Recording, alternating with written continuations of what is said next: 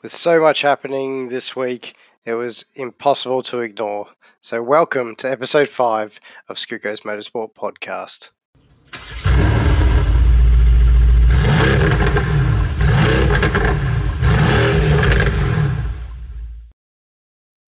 Let's start with the signing of Daniel Ricciardo to McLaren. I think this is a great move by Daniel. I think this is a good move by McLaren after losing Carlos Sainz. And I think it puts McLaren in a position to start really pushing for that top three Constructors' Championship spot. Do I think they're going to get there overnight? No, I do not. But the fact of the matter is Daniel Ricciardo coming in and having Mercedes power units from 2021 is going to be a real good leg up for them to start challenging those top three. Unfortunately, I think really until the regs completely change, which is now scheduled for 2022, we're not going to see them massively take that fight up. But I still think this is the right move for Daniel and the right move for McLaren after losing Carlos to Ferrari. Daniel seems quite happy with it, and so does Zak Brown. Zak Brown actually saying the signing of Daniel is another step forward in our long-term plan and will bring an exciting new dimension to the team alongside Lando. Not just that, how exciting will the PR be with these two there? I mean, Lando can talk about the fact that he's growing pubes now. Just think of that for a second. Like, there's such good banter between these two, and I look forward to seeing that really progress as they become teammates in 2021. In the other news, obviously, as I've sort of said, Carlos Sainz is confirmed at Ferrari as Charles Leclerc's teammate, and I think this is a good pairing. I think Carlos is an underrated driver. I know I said that I don't think he's the right fit for Ferrari, but actually, after I thought about it, what Ferrari have always been is that number one driver and the number two driver. They've never been about having two battle each other, really. So I think Carlos fits into that quite well. He's probably not going to like me saying that, but very much Charles is the number one at that team. The Tifosi have just embraced him. And I think they'll embrace Carlos, but I think Carlos will very much be the number two, with the occasional positioning of being able to win, obviously. So it's a good step forward for Carlos. What he'll want to do when he first starts there is to try and assert some speed and some dominance. I'm not sure he quite has that against Leclerc. We'll find out. He did beat Max Verstappen a few times when they were teammates, and I think he can do the same here again. But I do think that his role will be to be the backup driver in this case.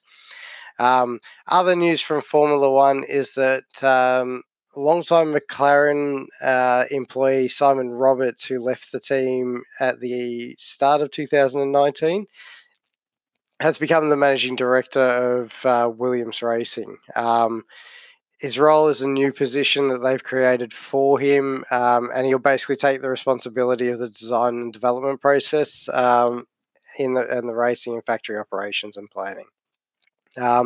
This is probably a good thing for Williams. I feel like they've long needed a little bit more guidance in where they're going. Hopefully, Simon is that person that can start them really bringing them back, even to the mid pack. Like, it's really sad to see Williams so far down the back of the grid. I remember vividly, like, Damon Hill racing for them, and even Ayrton Senna in my earlier years, and just they were a powerhouse. Like, they were an F1 powerhouse. They were alongside Ferrari, alongside McLaren.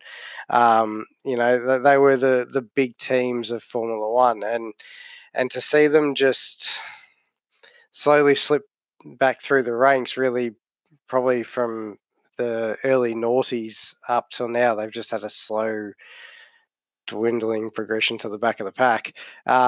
It's no good. Like you want to see them at the front. You want to see them fighting, at least fighting for the midfield, like the top of the midfield. That's where you want to see them. So hopefully this is going to go in the right direction, and Simon's the man to bring them back to their former glory. Don't think they're going to be winning races anytime soon. They certainly don't have the budget to do so against the big, but I'm excited to see what Simon can bring.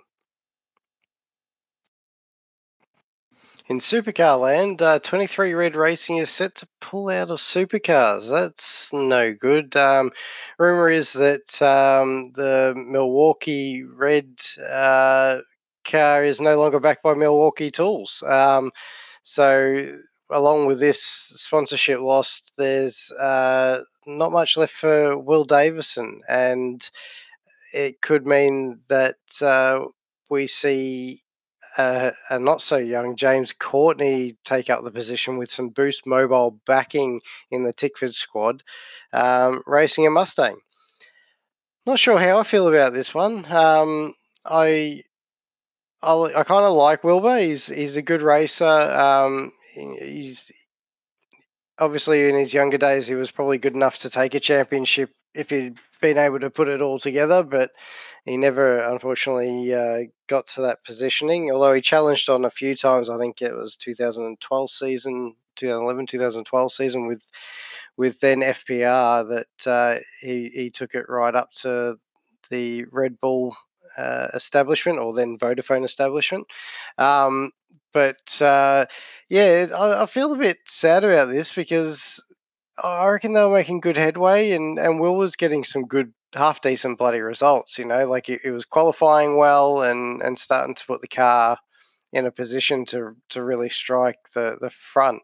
Obviously, we've only had the one sort of round this year, so it's hard to exactly say where they would be ending up. But I think it's a little bit disheartening to hear that Milwaukee's decided to pull the pin, especially with reasonable results like that. But we have had COVID, and COVID's affected a lot of companies, so we always knew that sponsorship at this point in time is going to be pretty scarce. And when a company is looking at their expenditures, unfortunately, racing is probably not at the high priority. So if they needed to free up cash, that's a quick and sure way of doing it, just pulling sponsorship there. So the flip side to that, as I said, was James Courtney coming into the car. And that's a strong rumour at this stage, with bringing the Boost Mobile backing. Certainly better than the Team Sydney deal. I don't think that would be hard, just judging by their start to the year. But it would be really interesting to see what James can actually do in a Mustang, to be perfectly frank, and in a team that's actually, not at the top of the tree, but they're at least the third best team in pit lane at this stage. So, Cam Waters is showing great consistency at the moment, and so was Wilbur. So to see what James could do is interesting. See if he's as quick as Cam would be certainly interesting. But I'm kind of a bit sad that Wilbur might miss out on a drive just because of this COVID situation. In other supercars news, BJR has launched its junior development team. Now, this is a partnership with TWM Junior Development Team. They're a little karting squad which they've been involved with for about 10 years, from my understanding. This is just a cementing of that partnership. Tom Williamson, who runs the TWM Junior Development Team, is himself going to select 10 team members to join in, and then they'll be able to attend Australian Supercar Championship events. So basically, at the end of the year, however they've gone, there'll be a junior ambassador that will be announced, and then they'll potentially be able to test a Brad Jones Racing supercar. So that's pretty exciting, and that's a good initiative from BJR and TWM, and it's good to see that some of the supercar teams are now starting to give back to that the smaller lower down sporting events, like the grassroots, if you like, because a lot of the grassroots guys, they don't get a lot of help.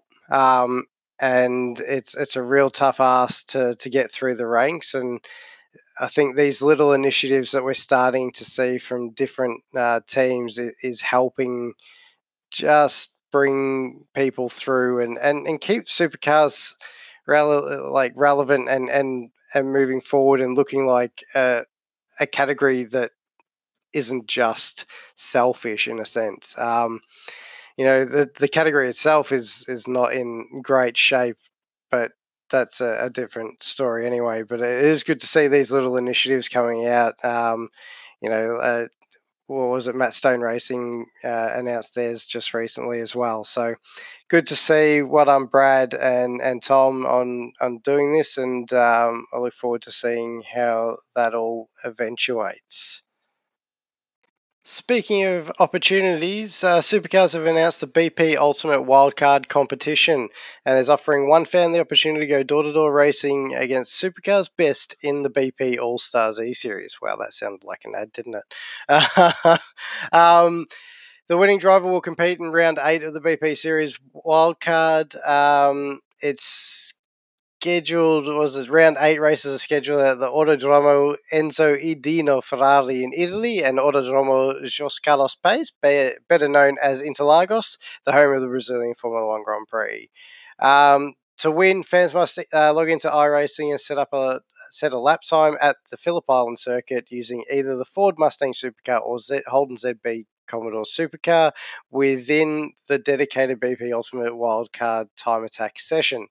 The winner will be selected by Supercars and BP from the top 5 fastest lap times set by Australian residents. So this is a very cool initiative by Supercars, and it allows the likes of yourself and myself to enter into it and, potentially see how good we are. I mean, you never know. It could be me who's selected. It could be you. Just, you got to get down there and enter.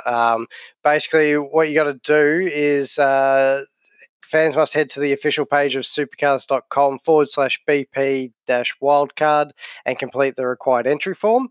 Once you've done that, you have to head to iRacing and either register or log in and set a legible lap time at the Phillip Island circuit within the dedicated BP Ultimate Wildcard Time Attack session. The winner will receive a wildcard entry into round 8, as I said, and BP Supercars All-Stars E-Series and a $500 BP gift card.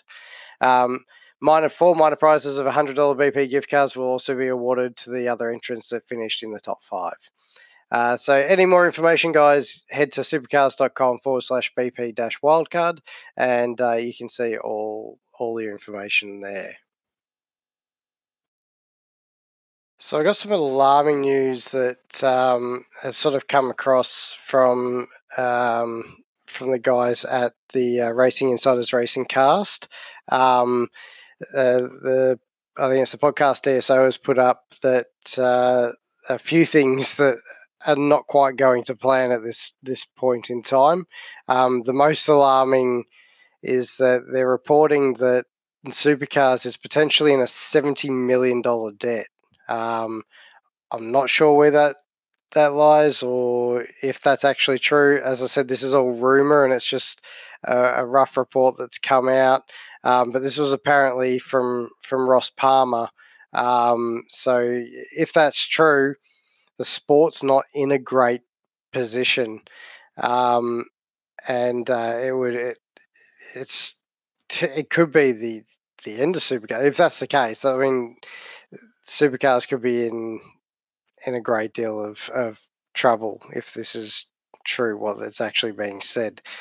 The other things that have been reported is that going back to that 23 Red debacle of losing Milwaukee as sponsorship, it's believed that Peter Adderton has bought the 23 Red Rec and also the 2 Mustangs that are owned by Phil Munday.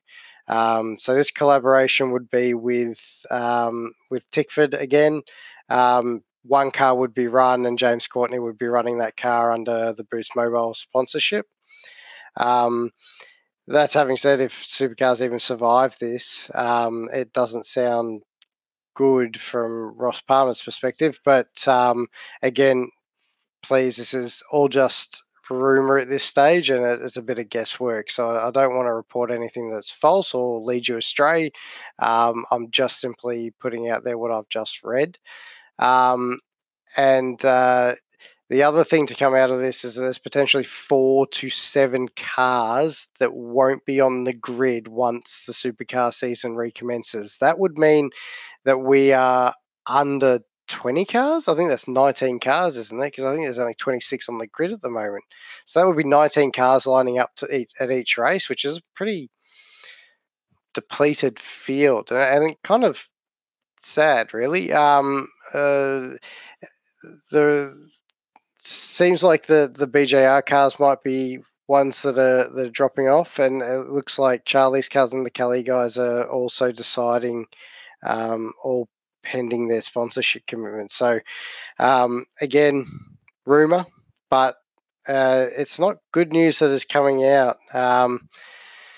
So just to give you a heads up, supercars are contracted to run a minimum 24 car grid for Foxtel. So the report is that the shortfall will be made up of the Super 2 teams, which I don't know how that's going to work because they're in bigger crisis cost-wise than the supercars grid themselves.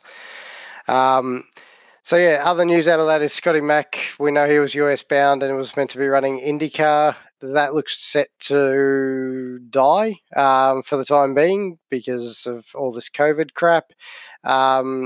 It would mean that there's a potential for Scotty to be actually out of a drive because it is also believed that Anton was already signed to take over his car when he left for America. So I'm not sure where this leaves those two and what they can do.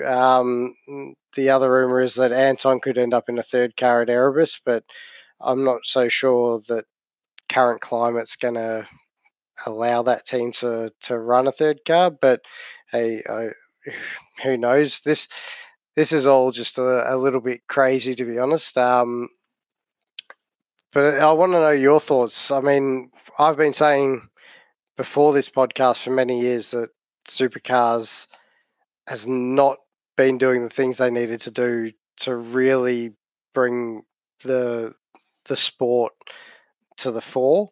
Last year they had their most views all on the back of bad. Like, it was all on negative press. It was parody talk and how people accusing Ford of cheating basically, and they basically just dug themselves a hole, handed Red Bull whatever they wanted to try and get back up after Ford told them they couldn't couldn't nobble the Mustang any further. It was a real diabolical year, and there was a lot of conjecture throughout from Bathurst, from all sorts. And as much as it brought supercars, I suppose, eyes, like watching, it's not what you want. Like, you want to be shown in a positive light. And for me, this podcast, when I started it, was meant to be keeping this in a positive light. Okay, occasionally you're going to have to report some pretty dire shit, and this, again, is not confirmed at all and is all still rumor. It's not positive, and it's kind of scary if it is true, because if this is true, by the end of the year, supercars could be dead. There's no Holden. They've lost Virgin. Well, not lost Virgin, but basically as the voluntary receivership, they're not going to really be sponsoring. And now all this, I think they're in a spot of bother. So we'll have to see how this all plays out. It's really disappointing if that's the case, because to me, E-Series has been a real positive for this sport. I know there's been a lot of crashes, and I've sort of said that I'm not a fan of the reverse grid and crashing in that circumstance, but I've just watching everybody race and getting to see the drivers and so forth. That's really that's been a real positive for me. I think it's really changed the way, not just how I view the sport, but probably many others as well. I know there's some of the older diehard guys that refuse to watch it, but I still think it added an element of entertainment that has a space for them moving forward. So yeah, hopefully this is not the case, and hopefully they can find themselves in a better position, and the sport can continue in some form or fashion. Because I'm not sure where they'll go from here. But yeah, I just wanted to bring that to your attention because it has just crossed my path, and just let you know that this isn't all roses. Unfortunately, COVID's really put us in a downer. It would seem. So yeah, so do with that what you will. What are your thoughts on it? Do you think it's true? Do you think supercars are in big trouble? Do you think they need to look at, I don't know, changing it, making it cheaper? Is it too late? Are they in such a dive that nothing's going to get them out of it? I don't know. I really don't know. I hope not. It seems, yeah, it seems scary at this point. So hopefully not, because we have many years of watching awesome racing, and I'd hate to see it end like this just due to a world crisis. Anyway, guys, I will. No, let's do the review of the E Series races. Why not? Let's just move to those. So race 18 was underway. It was a lights to flag win for Shane Van Gisbergen. There really wasn't a huge amount of things to report in race 18. The Probably the biggest one was Lando Norris serving Cam Waters into the fence, and good old Lowndesy pushing the limits of the sim and finding the fence on himself. The top three, again, Shane Van Gisbergen from Anton De Pasquale from Scott McLaughlin. They are the kings of the virtual land, and generally speaking, are starting to really be the dominant ones in real world as well. So interesting to see, and some good racing with the guys, but hard racing, less chaos in this one, which is always nice. Race 19, reverse grid, more mayhem, more accidents. I don't know where to start, but how good Lando Norris coming through for the win. So first international and wildcard entry to take a win in the series. And well done to him for doing so, because, you know, even though it's a reverse grid, it's still a hard series to actually get to the front and win. And he did a tremendous job at taking race number 19. Race 20 was pretty good.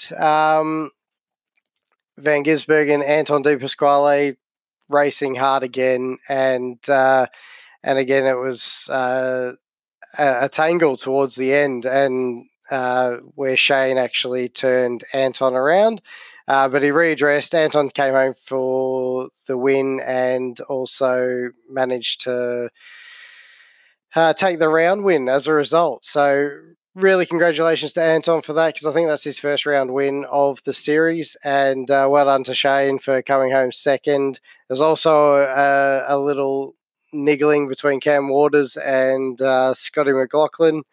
Cam served Scotty and also served a penalty to slow down and allow him back past, so it meant Scotty came home in third for the last race.